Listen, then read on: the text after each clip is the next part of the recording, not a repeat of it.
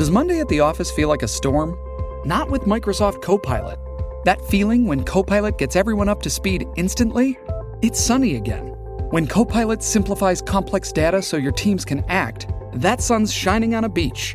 And when Copilot uncovers hidden insights, you're on that beach with your people, and you find buried treasure. That's Microsoft Copilot.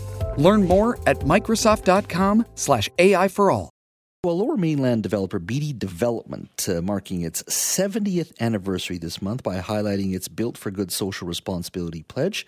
BD was founded on February 10th, 1954 by Keith Beattie with initial focus on building single-family homes. Now, originally, BD Construction focused on those homes, and you get this, the cost of those homes was $12,000 at that time, back in the 1950s. Now, Keith Beattie was also involved in building P&E prize homes in the 1960s and eventually got into industrial construction as well.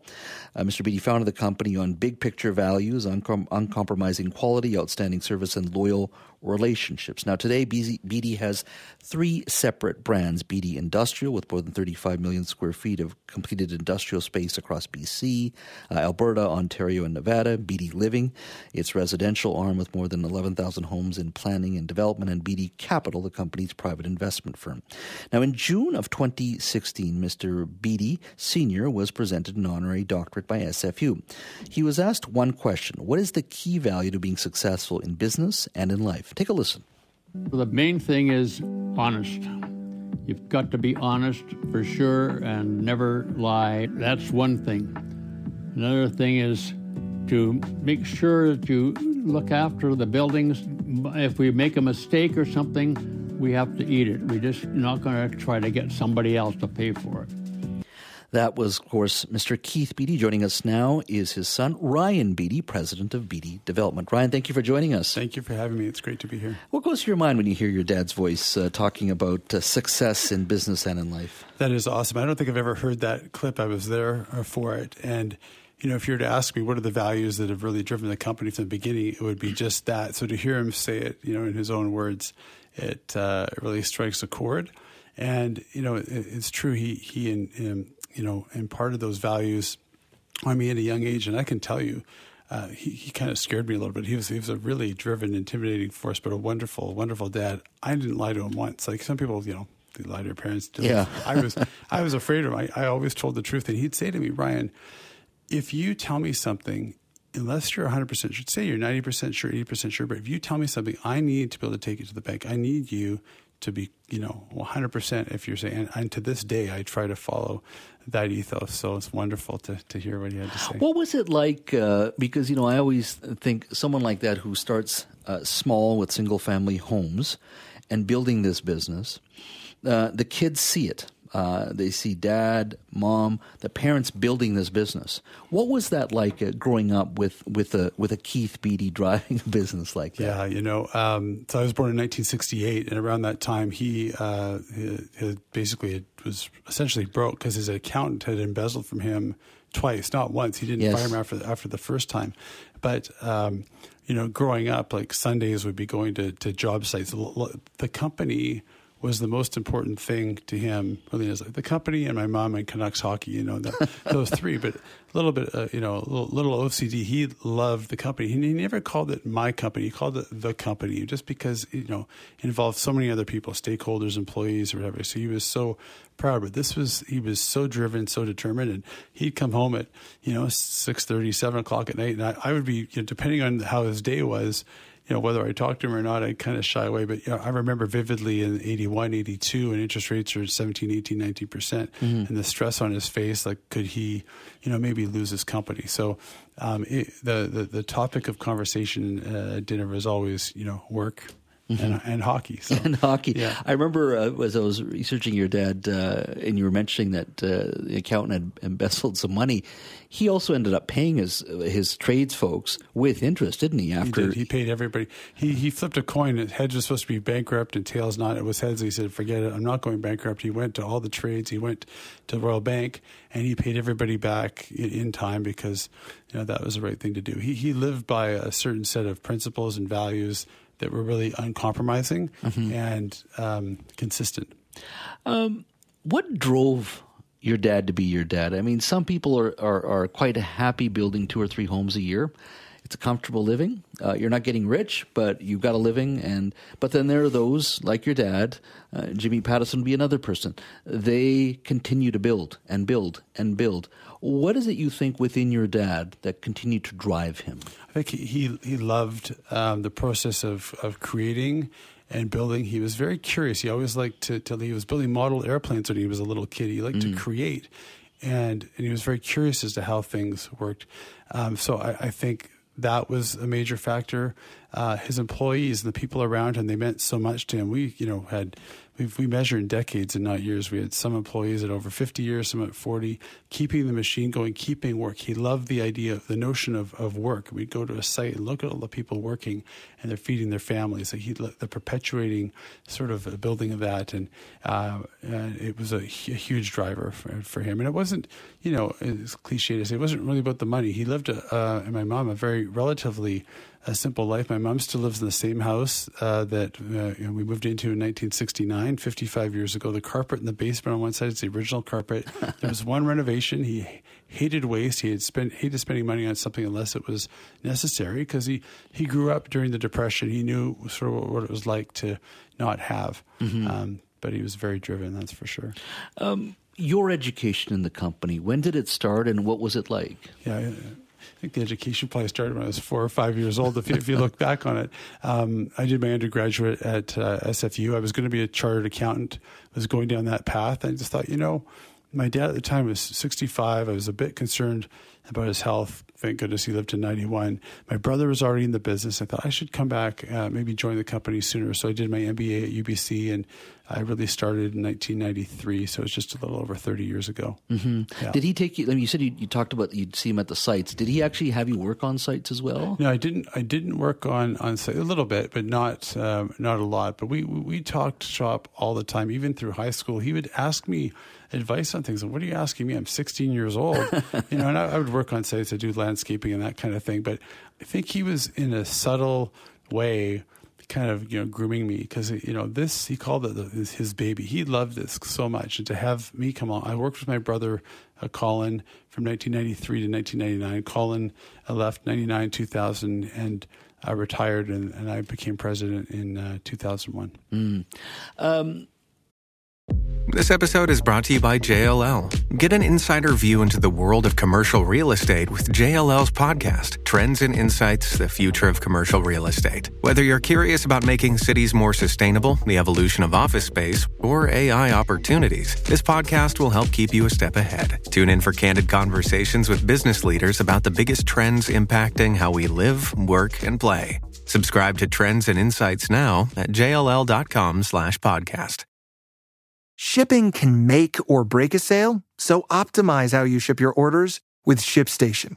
They make it easy to automate and manage orders no matter how big your business grows. And they might even be able to help reduce shipping and warehouse costs. So optimize and keep up your momentum for growth with ShipStation. Sign up for your free 60-day trial now at ShipStation.com and use the code POD. That's ShipStation.com with the code POD. Your dad passed away in 2017, and as you said, in his early 90s. Usually when you have somebody who has built the business and it's passed on to the next generation, it's a challenge. It's a challenge. First of all, there's a lot of pressure on the next generation in regards to sustaining what's been built, and there's been a myriad of books written on that. At the same time, for those people who are taking over, you still have to, speak to whoever built the business, but also continue to infuse that culture. Walk me through some of the challenges, or maybe not challenges, but how your mindset works in regards to making sure the leadership has changed in regards to it's the son. Yeah. But keeping that culture sort of seamless through the organization. Yeah, this is almost like a master class of succession, and he just did it intuitively. Again, he loved the company so much. He gave me a lot of authority in my mid-20s, late 20s. I came in with a bundle of energy, took his model, his vertically integrated development model, and wanted to scale it up. And he let me go. He let me run. There was only one time he overruled me in 1997. He was in Hawaii. He said, "We got to buy this," and he said no. It turned out that we should have. full credit to him. I think he had a lot of confidence in me. He was a big fan of mine, but he gave that runway, allowed me to do it, which is incredible considering someone who started this business. It meant so much to him. Many people, have a hard time letting go of that control. Yet he did it. He worked on the property management, leasing side of the business, but gave me tons of runway. The only area where we really disagreed, and boy, he was amazing, was the office. We were on Kingsway in Burnaby for 51 years, 1956 to 2007. I said, Dad, I'm trying to grow this business. We've got to move. Like, there's 7 parking spots. There's 40 people. There's rats. Like, we've got to move. He goes, okay. After about 2 years of battle, he goes, I'll move only if the office that we create at a building we own on Gilmore, only if the office is the exact replica of my current office, because he couldn't handle any kind of change. He said, done, we can do that. He went away to Hawaii for 8 weeks. He came back. He toured around. Does he like it? Does he like it? He loved it. And he sent me an email. This tells you about him. 3 days later, he sent me an email saying, I'm sorry I argued with you about the office location for so long. I just was reluctant to change. This is even better. It's closer to the house, what have you. So, devoid of ego, he would always say, like, if he's made a mistake, he would own it. Yeah. And a lot of good examples to learn from a great role model that I got to spend time with. Ryan, let's talk a little bit about just housing today in Vancouver. We constantly hear about the housing crisis. Yesterday I had the housing minister on. I talked to the premier not too long ago on this show as well. Where do you think we need to go from how you see the world in regards to making housing, maybe affordable isn't the right word, but at least increasing supply in a significant way, that people have an opportunity to have a roof over their head? What would you like to see done if you could be king for a day? Yeah, it's been a long time coming. We've been sort of yelling and screaming about this for years, but I think on the positive side, there has been, I think in the last couple of years, it feels like there's a consensus forming that, okay, we need to all hands on deck, between government, private sector, not-for-profits. There seems to be something happening, which I'm quite encouraged about, because housing has become so out of reach. And in many cases, it's self-inflicted by restricted zoning policies. You've got municipalities that are very well-intentioned for the most part, but short-staffed, so not enough applications being approved. We did a project 10 years ago, and the price we achieved was higher than what we thought. Well, that just led to land values going up in the area. And the reason why the price was higher is because other projects hadn't been approved, right? So a lot of this is self-inflicted. We're all coming together. The affordability thing in Vancouver, I think, is always going to be a challenge, but we have to keep the growth limited to hopefully under inflation, because it's causing a divide between those who own versus those who rent, older, younger. So we need to make significant changes, and we're starting to see it. I feel like everything is opportunity cost. When you drive down a street and you see government-owned land, whether it's Hastings with the P&E, and that's a real button for me. I got to watch what I say. But we're making a choice as a society to have empty parking lots that sit there for 11 months.